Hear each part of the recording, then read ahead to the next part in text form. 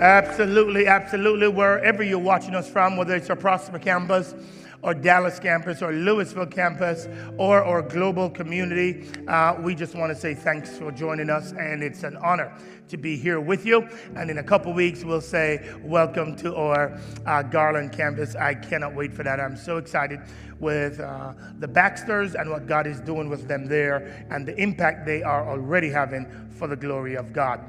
Ladies and gentlemen, as you know, we're in a series where we're really trying to make sure that the church is ready, not just this church, but the Big C church is ready to deal with the culture that it's already here, but it will really come on strong as we move towards secularism, as we move toward God not being the center of the culture. He's already not, but as they push him further away and as they start blaming him for everything, we've got to make sure the Church of Jesus Christ is ready, because, as most of you should know by now, as a church, what we try to do is we try to see where the enemy is winning in our culture, and then we shine the truth of the Word of God on that so that we can be prepared, so that the church can continue to be, Jesus Christ can continue to be, through the church, the light of the world. So that's what we're after. If you don't mind, I want to tell you one more story that I think is revolutionary. So, Hope, why don't you come up here, please, and let's talk a little bit about what God has been doing in your life. A number of years ago, I invited this young lady to come and to talk to us a little bit as a church and to help us navigate the treacherous waters of dealing with the culture and people who think radically differently than us. So come on, all the way right here is where I want you to be. And then she shared some thoughts with us, and it profoundly impacted us. And so while we're in this series, where many of you are dealing with some of the difficulties that Hope had to go through, I wanted you to hear her before we jump into the word on today. So Hope, why don't you tell us a little bit about yourself? Tell us a little bit about you, where you're from. Tell us a little bit about the organization you're a part of and what God did to transform you to where you are today. Go ahead. Hey, good morning, family. My name is Hope Harris, and 13 years ago, I was a gay rights activist in Seattle, Washington. During that year, the 13th year, I kind of came to a place where I came out of an arrested development, and I started asking God, who are you, who am I, and why am I here? And in that year's time, I came to a place, my partner of 15 years was Jewish, and we were at the Jewish high holidays. I said, God, if you're real, you got to show yourself, because I'm done. I'm out of here. And he did, through the internet, through Facebook. Connected me with old friends that were Christians, and they began to share the gospel with my partner and myself. And on February 14th, 2009, I gave my life to Christ. Come on, somebody. Awesome. Awesome. Okay, Hope, but some of your church experiences weren't well. Tell us a little bit about a couple of the churches you went into and how they treated you while you were going through your experience. Tell us a little bit about that, because I want our church to realize how we should not behave. Then I want us to move in the direction of what God might be calling us to do. So why don't you tell us a little bit about some of your experiences when you set foot in a body of believers in a church? So, God radically amputated me from Seattle to East Texas. Now, that's like landlocked and all conservative in my mind. And so when I got there, I was living with a friend that led me to Christ, and they just asked me to go to church, which was really hard because I didn't own church clothes. I looked like a man. I had tats and, earrings and all kinds of stuff. And so I decided to go to this church that I saw on the internet. And I walked in, and it was very awkward, very uncomfortable. Nobody sat by me. And when I got there, I sat down, and somebody came up to me within the first 3 or 4 minutes and said, you don't belong here. And I was like, I'll show you. I do belong here. And I just went up to the second row, kind of crossed my arms through the whole service. Come to find out that was the pastor's wife. And I was like, whew, I did show you. Well, that was pretty negative. Then God, a little later on, brought me to a church where there were really good-hearted people, but didn't understand the struggle I had because I believed I was born this way. And so they would say things like, I'm praying for your husband. I'm praying for your children. Now, at the time I was 50, I'm kind of like thinking, yeah. First of all, if you do pray for my husband, you better be prepared to pray for the divorce that's going to follow, because it's just not there. It's not for me. I'm born this way. God's got nothing wrong with this. And so that was very hurtful and kind of painful and kept me like this, like, oh, all these Christians want is for me to flip and be straight. And then I met some folks that kind of said, no, what you really need is Jesus. All right. So then there's a young lady that that walked with you and discipled you and got in your well with you to understand who you were, to understand how you're thinking and why you thought that way. And God really used her to radically change some things in your heart and in your mind. Tell us about that. Yeah, so just within that first year of being a believer, God graciously connected me to a ministry here in Dallas, and I drove from East Texas to Dallas every week to be a part of that ministry for 3 years. And this woman was the women's director, and she said, you know, I feel like I'm taking a real risk to even let you be here, because you might be here to flip some of these women that are trying to get their lives right with God and resolve their faith and sexuality, but I feel like I need to do this. So she called me up once a week. We had a little Bible study on the phone and challenged me to know Jesus. She said, I know you don't want to hear about your faith and sexuality, but you will never change unless you know Jesus. And man, we talked probably 3 or 4 times a week, and that was impactful to me. And it changed everything. She challenged me. She said, let's just read through the book of John together. Still my favorite book of the Bible. And that changed everything. She was willing to kind of hear me out. She'd ask me questions. Well, kind of, how did you arrive at that born this way thing? Good. All right. Lastly, my concern for our church and all churches is we're not going to, know how to deal with a kid that comes home and says, I'm struggling. We're not going to know how to interact with somebody at the job. And so just give us 2 or 3 things that you would recommend that we do and walk through when somebody in our world decides that this is what they want to do and this is where they want to go. How do we handle that as believers? How do we show the love of God and manage the tension of grace and truth? Talk to us. Yeah, love that tension of grace and truth. That's really important. First of all, you have to I'm going to use 1cc terminology here, get down in the well with them. And you have to exercise empathy, and empathy is this. It is seeking to understand the other person's thoughts, feelings, and beliefs without judgment, shame, or blame. Move out of the way, folks. You're not the Holy Spirit. The Holy Spirit's job is to convict and convince people of their sin and to lead and guide them into all truth. Your job is to not withhold the truth, but to speak it in love.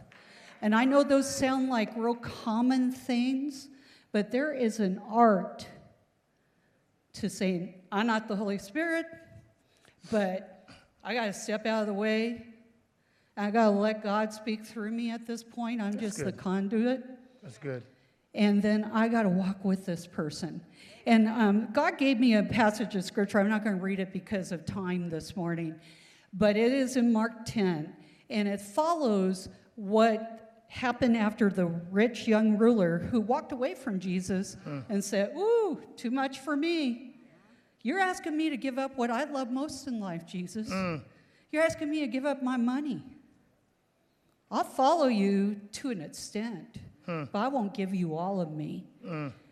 And then Peter came along afterwards, kind of asking kind of crazy questions, to the Son of God, right? And he says, Lord, we've given up everything to follow you. And Jesus replied, I tell you this, he who has given up mother, brother, son, houses, will receive them 100-fold. But catch this, folks. It is not about prosperity. It is about you well setters. You become the mother. You become the brother. You become the sister. If you need, you open up that home. There are people like me. When I came to Christ, my partner of 15 years and her children said, "Deuces, we're out of here." I instantly became homeless. I moved to Texas. I had no idea of where I was going to live, what I was going to do. Wow. And there are people that are not just in the LGBTQ community, but there are people that are coming to the faith that are Muslim, Hindi, and they're being told, "We got nothing to do with you." Yeah. Are you willing to open up your door? My God. Are you willing to have people come My and God. sit at the table with you that are different than you and have to kind of walk through and resolve and ask some hard questions and allow God to change and flip them inside out and upside down? That's good. That's what I have to say. That's where I'm committed to being at. Come on, somebody. Will you help me thank Hope, everybody? Great job. Thank you, Hope. Thank you.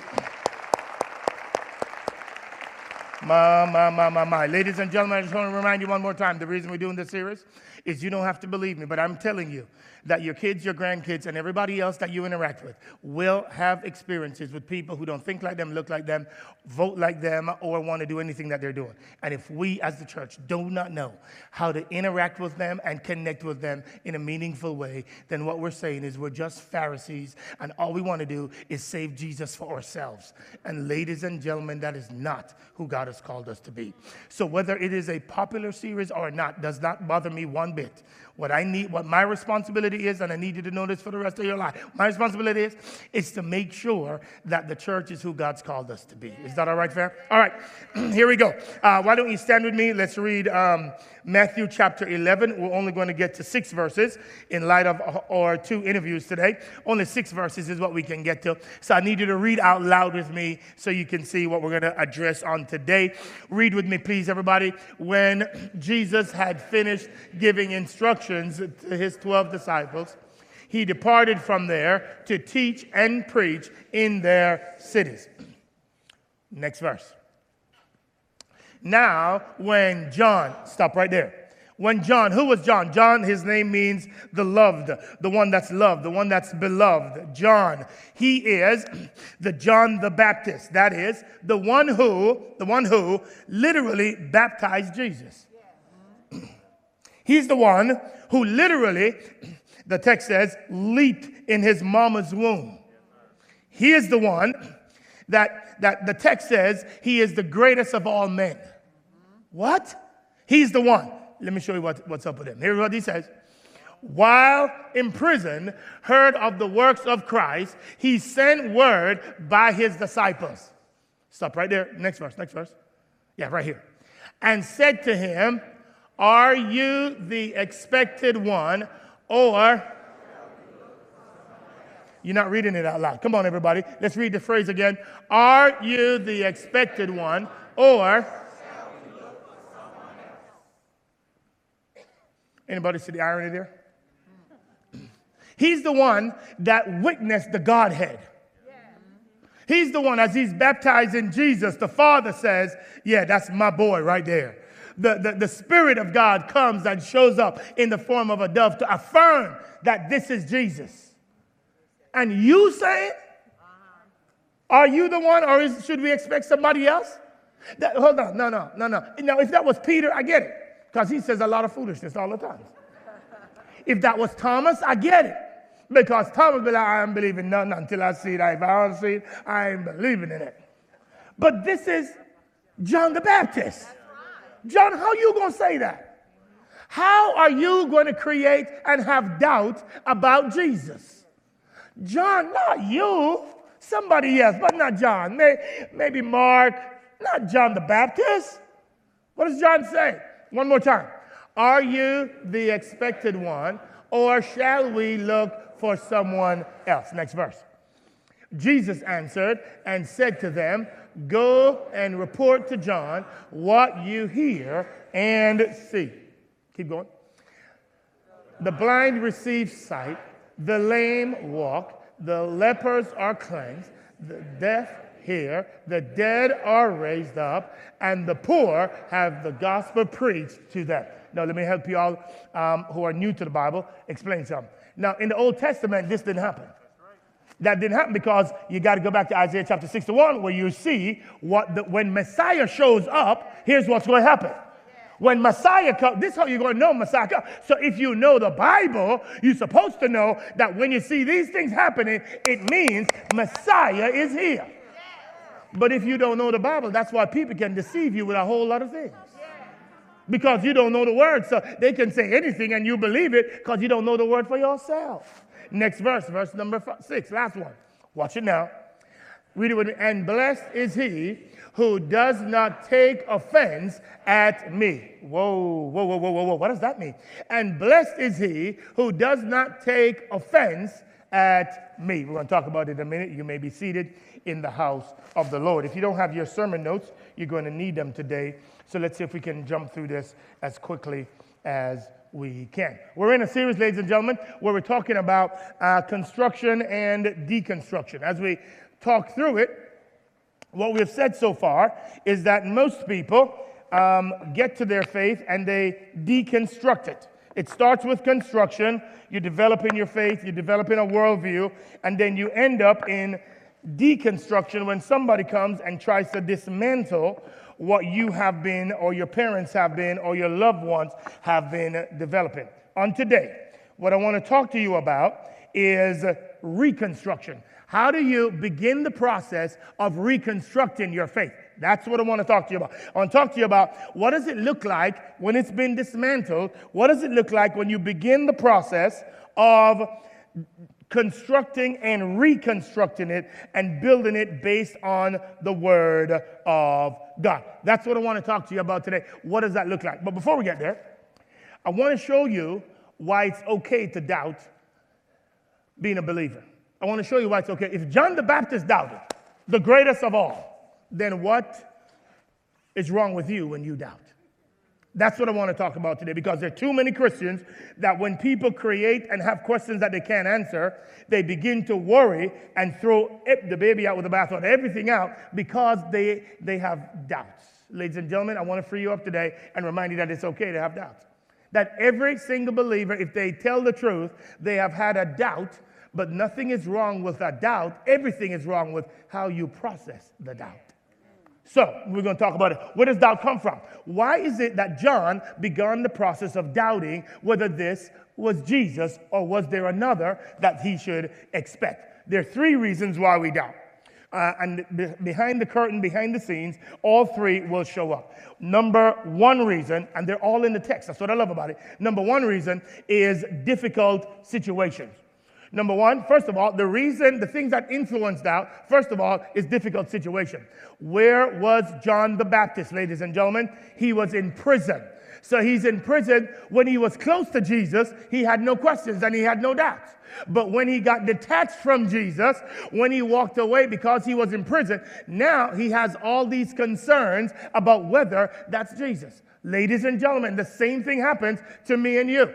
That whenever there is distance in our relationship with Jesus Christ, whenever something shows up and we're in a situation that we did not like or we did not create, all of a sudden you want to doubt. You heard in the story earlier today that here's a young lady whose grandmother passed. And since her grandmother passed, she was like, God, you can heal her. You better heal her because she has cancer. He did not. He chose not to. And all of a sudden, there are question marks. And now there are doubts. Well, you did it for somebody else. You're a mean God. Why didn't you do it for me? Ladies and gentlemen, that is because, here's the 2 key words I want you to get today. That is because of the concept of what you believe and truth and how you wrestle with those. Just because you believe it does not mean it's the truth. Just because it's what you grew up thinking does not mean it's the truth. So somebody somewhere believes something like this. Because I eat right, I work out, I should be healthy, and I should live a long life. That is not true. Now, when you have cancer in your body because of that, and you're concerned, God, I did everything right. I ate right. I was only plant-based. Then how in the world did I get cancer? All of a sudden now you want to doubt a good God. Doubt shows up because you find yourself in a difficult situation. And the reason you find yourself in a difficult situation is because there is a belief system or your truth that is contrary to God's truth. And it's not until you're in that situation that you realize that God's truth and your belief are not the same.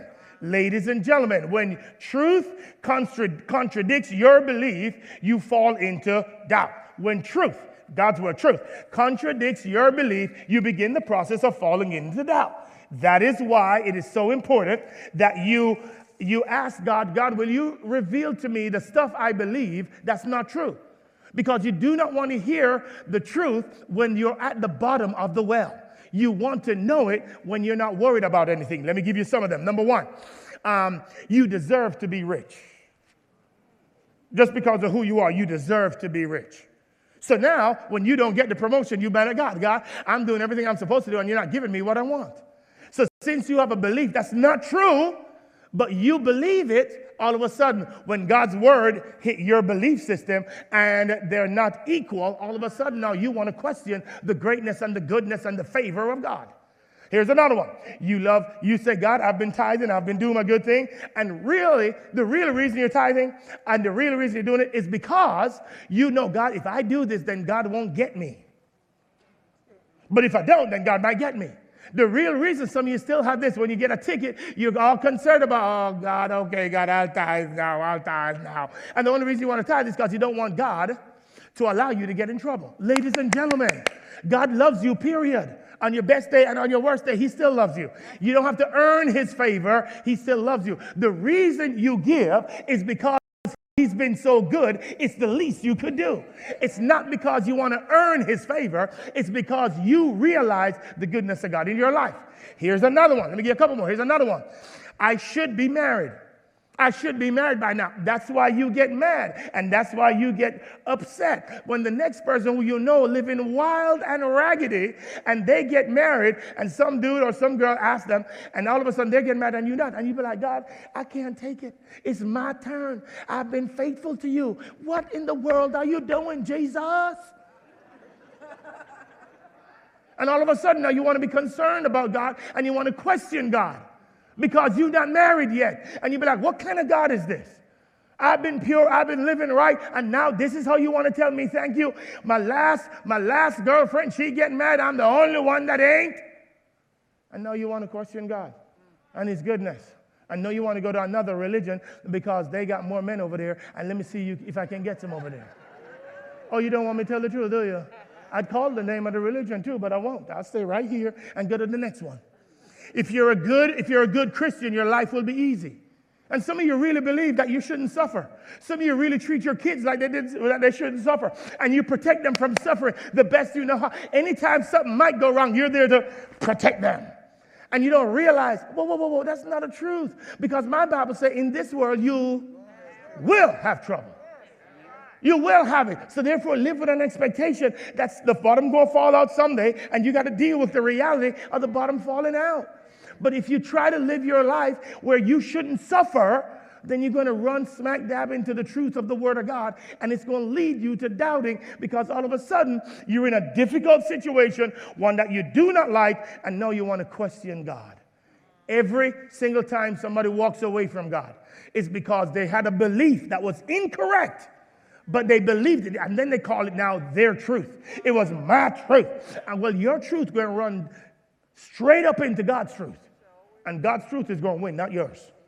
And that's when you're going to question God. And if you have the wrong community around you, when you start questioning God, they will lead you away from God too. Because you don't have the right people around you. Number two, secondly, the thing that drives doubt, influences doubt. The first one is a difficult situation. The second one that influences doubt is unmet expectation. You have expectations of God that you have no business having. And all of a sudden now you're telling God, this better happen, God, or else.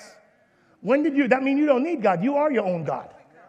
That means you don't need God in your life. You're saying to God, God, I am who I am, and you better do what I demand of you. Here's another one. Here's an expectation. The more money I have, the more happier I will be. Y'all, all you got to do is ask some rich people. I promise you, money don't make you happy. I promise, so don't believe it. Most of you, if you're over 40, is that right? Yeah. If you're over 40, this is how you think. Man, I just need to get some bread, and I just need to have enough, and I just need to be able to retire, and I want to be in early retirement. And that's how you're thinking. If you're under 40, this is how you're thinking. Man, I just need to be famous, and I need to get more fame, and I don't care about money. I just want fame, because if I got fame, money won't follow. And that's how you're thinking. Jesus is not at the center. Your desire for money and your desire for fame is. And here's the truth that you're going to run into. You have an expectation that you should be rich and that you should be famous. And when you get to the point where you're not, you're going to have a midlife crisis. And you're going to be so hurt that you didn't get what you wanted when God didn't ask you to have that expectation in the first place. Ladies and gentlemen, this is why you start doubting God. By this time, I should have this, and I don't have this. And so why don't I have this? And God, what do you mean? And I can't live life like this. Well, who said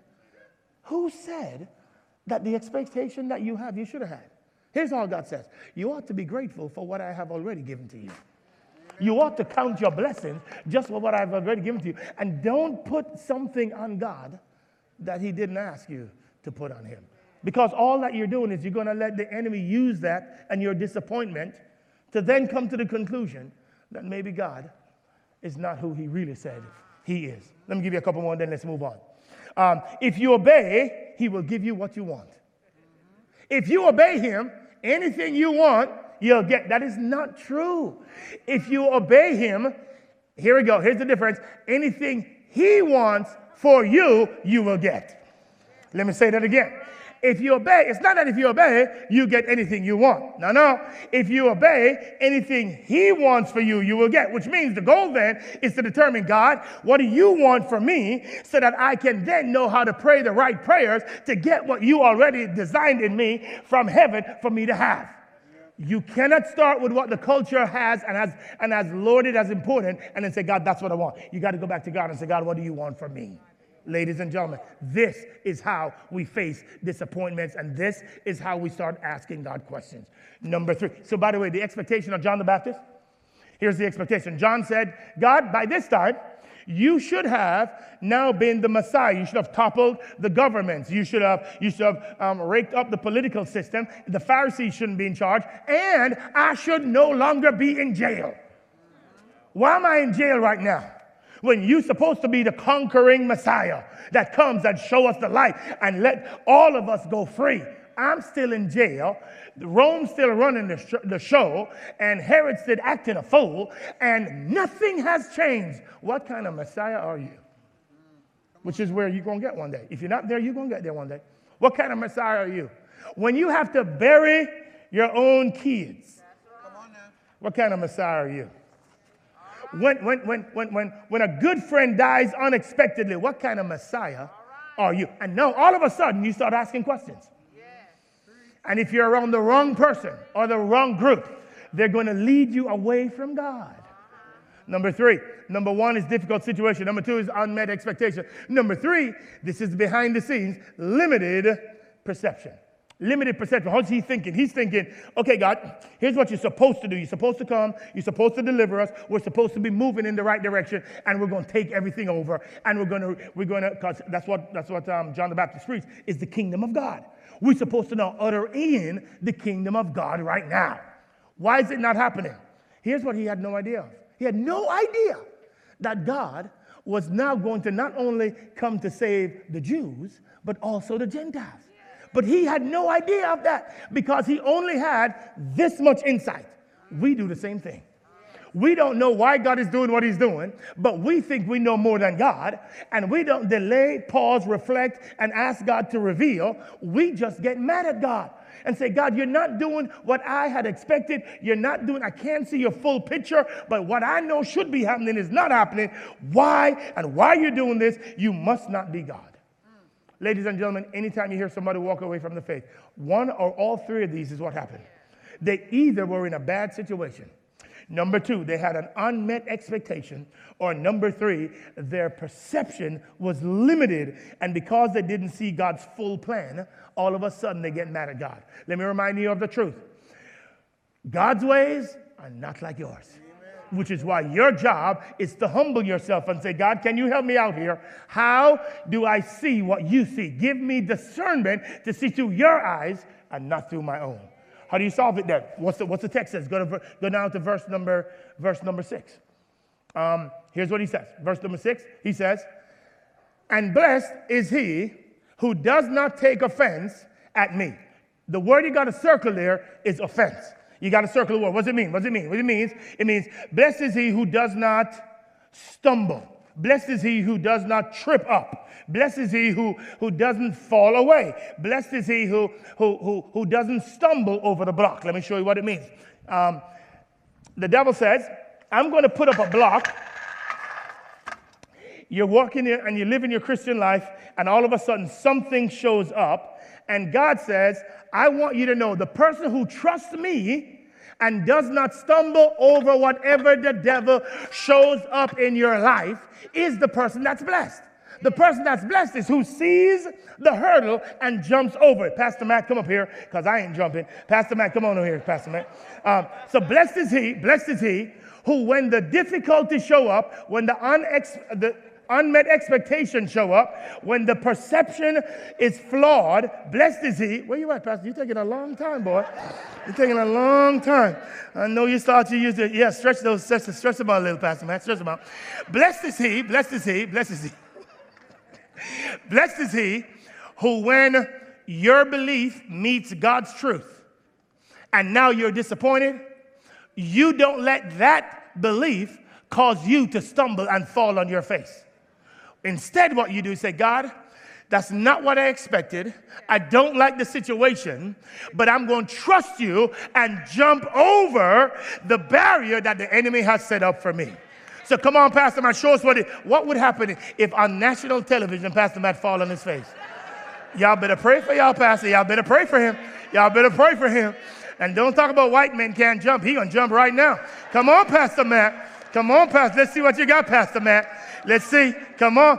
Lord Jesus, please help him over this hurdle. There it is. There it is.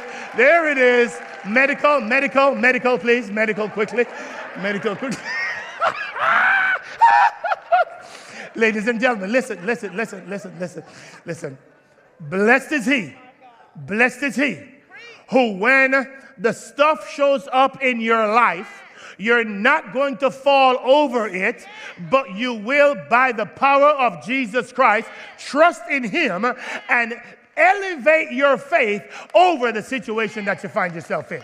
Ladies and gentlemen, I'm begging you to get this, because it's going to show up in your life. It's going to show up in your friend's life. It's going to show up in your kid's life. And you must remember this verse. The blessed one is not the one who's going to stumble on account of Jesus. It's the one that's going to trust him and leap over the scenario, leap over the doubt, leap over whatever it is that is causing you to question God, and say, God, in you I will trust.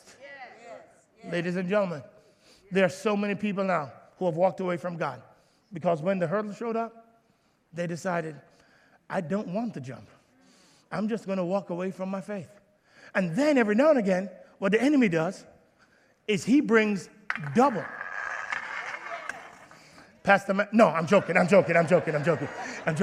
the enemy does, he brings them back to back. Because he's trying to get you to question and doubt and walk away from God. So what he does is he says, okay, you got over the first one, but I got a little something for you. And then the second one shows up, and then this is when you throw your hands up and you say, God, I'm done. I can't do it. It took all my energy to trust you in the first one, but I can't handle the second one. Maybe for you, you lost a job and you've been doing your good, you've been faithful, and you lost a job, and then you got another one, and before you know it, another person says, no, we don't want you anymore. Yeah.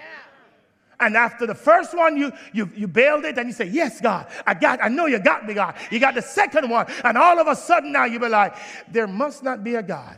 I wonder if it's worth it.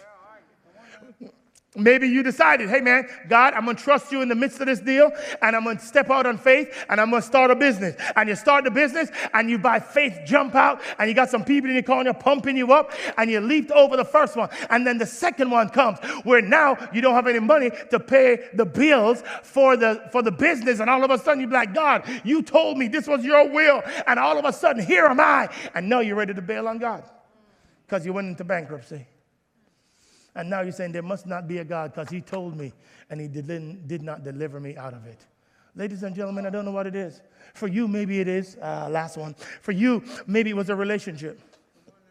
And you decided, all right, God, I'm going to try you again, God. I found him in the church. I found her in the church this time, God. And then they betrayed you. And then you made it through. You say, you know what, God will find a way. And you jumped over the first one. And then you met somebody else. And all of a sudden say, okay, this is it. Ooh, it's never been this good before. And then you get some bad news again. And you be like, God, I can do bad all by myself, man. Might as well go to the club and find somebody because the church ain't working out. And all of a sudden you want to bail on your faith because you're not so sure that a good God would allow that to happen to you. Ladies and gentlemen, I'm just telling you, talk to anybody that's walked away, anybody that's joined something else, you're going to hear them say, I couldn't believe God did that to me. So how do we address it? The text tells you two ways. Number one, he says, let's go to both of them. Number one, he says, you have to first know the word of God. You got to first have biblical revelation. That's where you got to go. Watch this. Watch this. Watch this. Watch this. You know what John did? When John was no longer close to Jesus, he had to get word from Jesus, but he got the word secondhand. He didn't get it directly from Jesus. He got it secondhand. Ladies and gentlemen, some of you getting word secondhand. You're getting word from everybody else, but you're not getting word for yourself directly from God. And when you depend on somebody else's word, when you're in the valley, when you're in the trenches all by yourself and nobody else is there, you better know how to walk with God and hear God for yourself. Not for somebody else. Some of you excited about not going to church. You know why? Because really, you've been looking for a way to not go to church for a minute. COVID just is a blessing for you. Because now you can stay home, not go to church, and folk ain't going to ask you because you can just use COVID right now. But I promise you, February, March, and April is coming when you can't use COVID no more, and the real reason going to show up. Say it! The real reason going to show up that you don't want to come back to church. And the real reason sometimes is you just don't want to be inconvenienced by God anymore. So you love secondhand word. You love to get messages from 4 different people on Sunday because you can't get it for yourself on Monday. And so you're no longer a self-feeder. No, you just get it from 5 different people, and you love it from 5 different people because it's somebody else's regurgitated word. And you don't get it from John the Baptist. Hey, John, you got to hear from Jesus yourself. You got to hear from God yourself so that you get the word of God, so that you can know that I'm not coming today, John, to take over everything. I'm now opening the gates so that the Gentiles can come. You got to hear God's word, John, so you get the right revelation. Number 2, joyful submission. Joyful submission. What does that mean? That means that God, I'm not really aware and I'm not really loving it, but here's what I'm going to do. I'm going to honestly, joyfully submit to you, even though it don't make sense to me right now. God, I'm going to walk with you. It don't make sense. All of my senses says it does not make sense, but I'm going to follow you because your word says so. And I'm going to jump and I'm going to follow because you has asked me to do it. Therefore, I'm going to do it. Ladies and gentlemen, the only way you don't fall prey to doubt like so many others have is if you do 2 things. You get revelation for yourself. And number 2, when the truth, your truth, contradicts God's truth, you joyfully submit to what God says and not what you believe in Jesus' name. Now. Let's get to reconstruction now. I have 6 things that I'm going to do. Let me tell you these. All 6, turn the page over, you'll see it. Number 1. What do you do when you've walked away and you want to begin the process now of reconstructing your faith? How do you do that? Number one, it starts with number 6. I'm starting with number 6. Go to number 6 first, please. I'm going to start with number 6. These are all very important. Number 6 says it has to start with discipleship. Begin with a construction plan. What does that mean? Ladies and gentlemen, what's happened to the church for far too often is this. What's happened to the church for far too often is you have people that come to church but has never been discipled. Well, ladies and gentlemen, if you've never been discipled, there was no construction. And if there's no construction, then there is nothing to reconstruct because you never was constructed, which means you never were discipled, which means you don't really know and have not really been taught how to bring all of life under the lordship of Jesus Christ. And if you weren't taught that, then there is nothing to deconstruct because you never had anything constructed in the first place. That is why when you have a church that does not focus on discipleship, it is the easiest church to pick off because they do not know what they believe, because they have never been taught the whole counsel of God's word. So if you have never been discipled, the first thing you ought to do is be discipled so that you know what you're constructing over time. You know what your value system should be. You know what your worldview should be. You know that it's not the first. You're not here to be served, but you're here to serve and give your life. If you don't know that, then you need to construct it so that when you begin the process of deconstruction, there is something to deconstruct. Discipleship then is one of the most significant things in the reconstruction process. So if you're here and a believer and you've never been discipled, the first thing you should do is say, hey man, how do I get discipled here? Can somebody walk with me for a year or two and just show me how to bring all of life under the lordship of Jesus Christ so I have a constructed worldview, so I know how to think, so that when the fire shows up or the doubt shows up or the deconstruction shows up, there is something to deconstruct so that you can then go to the Word of God. Number five is you got to remember to reorient your heart to God. You got to, back in the day, in the Old Testament, when Joshua crossed the Jordan, you know what he did? He said, take 12 stones. And I want you to put a memorial here, a monument here, so that when people come by here, they will always know how the children of Israel passed through this river. Ladies and gentlemen, the best thing you can do for your kids is not give them more money. It's not even leaving them money, but leaving them trophies of God's grace so that they can always know. Don't get it twisted. The reason why mommy and daddy got the job they got was because of the grace of God. The reason why they got into the schools they got into was because of the grace of God. The reason why they got these bills paid, these student loans paid off is because of the grace of God. The reason why they got the promotion they got is because they knew somebody who was a believer that was looking for another believer to promote. And the reason they did that is not because of daddy's prowess or it's not because of mommy's acumen. It is purely the grace of God. But if you forget those clear markers in your life, your kids will be convinced that it was their effort and your effort that made you who you are today, and they will think over time that it all was because of how good mommy and daddy was. It was always because how good the schools were that you went to, or it was always because of the opportunities and luck that got you here. Ladies and gentlemen, they need to be convinced that it was only because of Jesus Christ that you are here today in the manner in which you are here. They mustn't think so. They must be convinced of it so that they have something to go back to. Here is why this is important. That means when they ask them a faith question and it questions and shakes their faith, they can stand up, look back over the journal you gave them where God answered all your questions and say, I don't know about this hurdle, but here's what I know, that in 1989, here's what God did with my family. In 1992, here's what God did with my family. I don't know what he's doing in 2022, but I know what he did in 2000, 2001, 2002, 2003. So I know what it looks like today, but my mommy and my daddy has showed me a history of the faithfulness of God. And while I might doubt today, I will reorient my mind and my heart that there is a God because he has done it for my parents and the people in my heritage. Can I get a witness, one family? I'm telling you, more important than you leaving them a bunch of money is you leaving them the hand of God in your life. let them trace. You want to see your genealogy? Let them trace God's faithfulness through your existence so that they know that there's a God. Let's go to number 4. Number 4 says, oh my God, witnessing a better lived out community. Ladies and gentlemen, I'm just telling you. Lived up, what does that mean? You notice when Jada and I, God led us to start this church and we began the process, we had a very simple thought.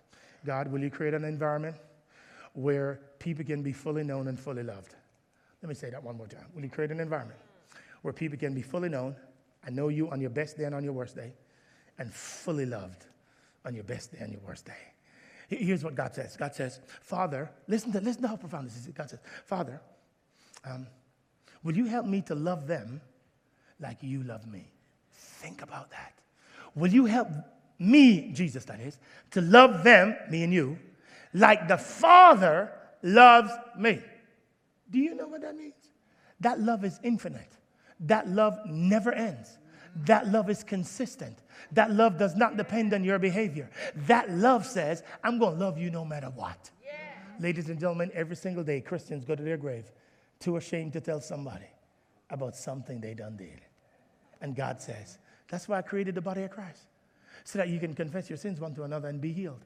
That's a well-lived-out community. That's what we try to create when we say no one walks alone. That it doesn't matter what happened. We're going to love you through it. Ladies and gentlemen, because the world hasn't seen that, that's why they believe all of us fake.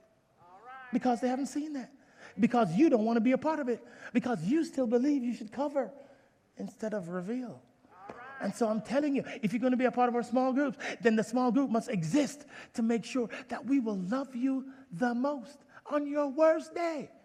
Not run away from you like they did to Hope on her worst day. That's the lived out community. That's the dream. That's what we're asking God to do. And that's what we're asking you to do for the glory of God. Number three. You gotta find the right things to deconstruct. Oh God, I could live on this. All of these I could live on. Let me say this real quickly. You gotta find the right things to deconstruct. What does that mean? Ladies and gentlemen, there's some stuff that still needs to be deconstructed. The role of women in church. That still needs some more resolution. Because still, women are limited in too many areas still in churches. In churches, in the 21st century. We still need to figure that out and go back to the text and see what God has to say about it. We can't just leave that on the sidelines and say, well, they shouldn't say anything. Are you kidding me? Are you kidding? And this is not culturally driven. This is theologically driven for the glory of God. There's still some stuff we need to deconstruct. And we shouldn't be fearful of that. Number two says, unintimidated pastors and friends. Friends and pastors who are not afraid of dealing with the messiness of life. You have to be, because it's coming to every church and every home near you. It's coming. Don't want to deal with the mess. You know where this comes from right away? Because you love a perfect environment. That's why you live where you live, in Collin County and in the suburbs. You love it. You want well-manicured lawns. You know why? Because you want to make sure everybody in your neighborhood have well-manicured lawns, so your little home values can keep going up and up and up. Nobody can come in there and paint the outside yellow or green. Are you kidding me? You're going to change it all and mess up our nice community? What are you talking about? No. And then you bring that foolishness back into the church. And now you want a perfect church. The problem is you here. So you ain't perfect no more. Now, you can cover it up in your community, but you can't cover it up in church. It's going to show up. And when it shows up, we got to have people that says, yeah, I knew what's happening. Let's talk about how we're going to solve it now for the glory of God. We need churches. We need environments. We need pastors. We need friends that are unintimidated by the messy situation. We can't be. We can't. Last one. Number 1. Rhythms of prayer, scripture, and worship. All that means is you and I are getting too many digital inputs every single day. And the only way you get to hear from God is when you say no to all of them and you say yes to God's word. The only way you do that is by fasting, by solitude, by silence. You know why we have you reading the word of God now? For the whole year we're going to do it? Because we realize that we don't have enough word input. And so we need more. So that's why we're saying every single day, every morning prayer, word input, word input, word input. It's vital. You know why we have prayer in the mornings? Because we want you to create the habit of starting with prayer early in the morning. You know why we have a fast? Because we want you to say no to some stuff so you can say yes to God. That's why we're doing it. Why is that important? Because if you're going to rebuild, if you're going to reconstruct your faith, then it has to start with you hearing from God. Here's 6 things that we believe. If you're going to rebuild, if you're going to reconstruct, whenever you find somebody in this predicament, your job is to walk them through all 6 and say, let's see if we can allow God his full access to you again. Let's pray. Father, thank you. Thank you for where everybody under the sound of my voice is. Whether or not we have never constructed our faith, then will you help us to begin the process of finding somebody who can disciple us? Whether it is we are in the process of deconstructing our faith, will you help us to find the right community around us to walk with us while we challenge some of the things we have believed for a long time? Whether we're in the process of reconstructing our faith, will you now ask and challenge all of us to use these 6 as a guide to help us to make sure we're taking the things that are bad out and we're replacing it with things that are grounded in the Word of God. Will you teach us how to do that, please, Father? We pray this in Jesus' name. And everybody said? Come on, give God a round of applause, everybody. My. Okay, here's how we're going to close service today. You have a rubber band that you got while you were coming in. Let me tell you what my dream is for all of us. My dream for all of us is that, ladies and gentlemen, many churches and many individuals either are driven by truth or they're driven by grace. God didn't ask us to be one or the other. He asked us to live in the tension of them both. The tension is that we must be individuals that when the situation shows itself, we apply both grace and truth, not either or. That's why Jesus was the perfect example of grace and truth. The tension is where we live in, not try to live in either grace or truth. It's both that. So as you interact with people on your job this week, it's not just why they're behaving like that. It's how do we find the balance between grace, I need to allow them to be who they are, and truth. When God opens up that door, I need to take the advantage and share truth in love with them. How do we live in the tension? That's your assignment this week. Not live in either or, but live in the attention as we deal with the messes of the world. If you're here and you want somebody to pray for you, when everybody else is going out, come on up.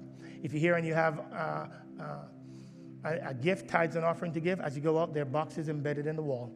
If you're here and you don't know Jesus and you want to have a relationship with him, as everybody's going out, you come on down. We will wait here as long as we need to have that conversation with you. Thanks for being here, everybody. Go rep your Christ well this week. God bless. You're dismissed.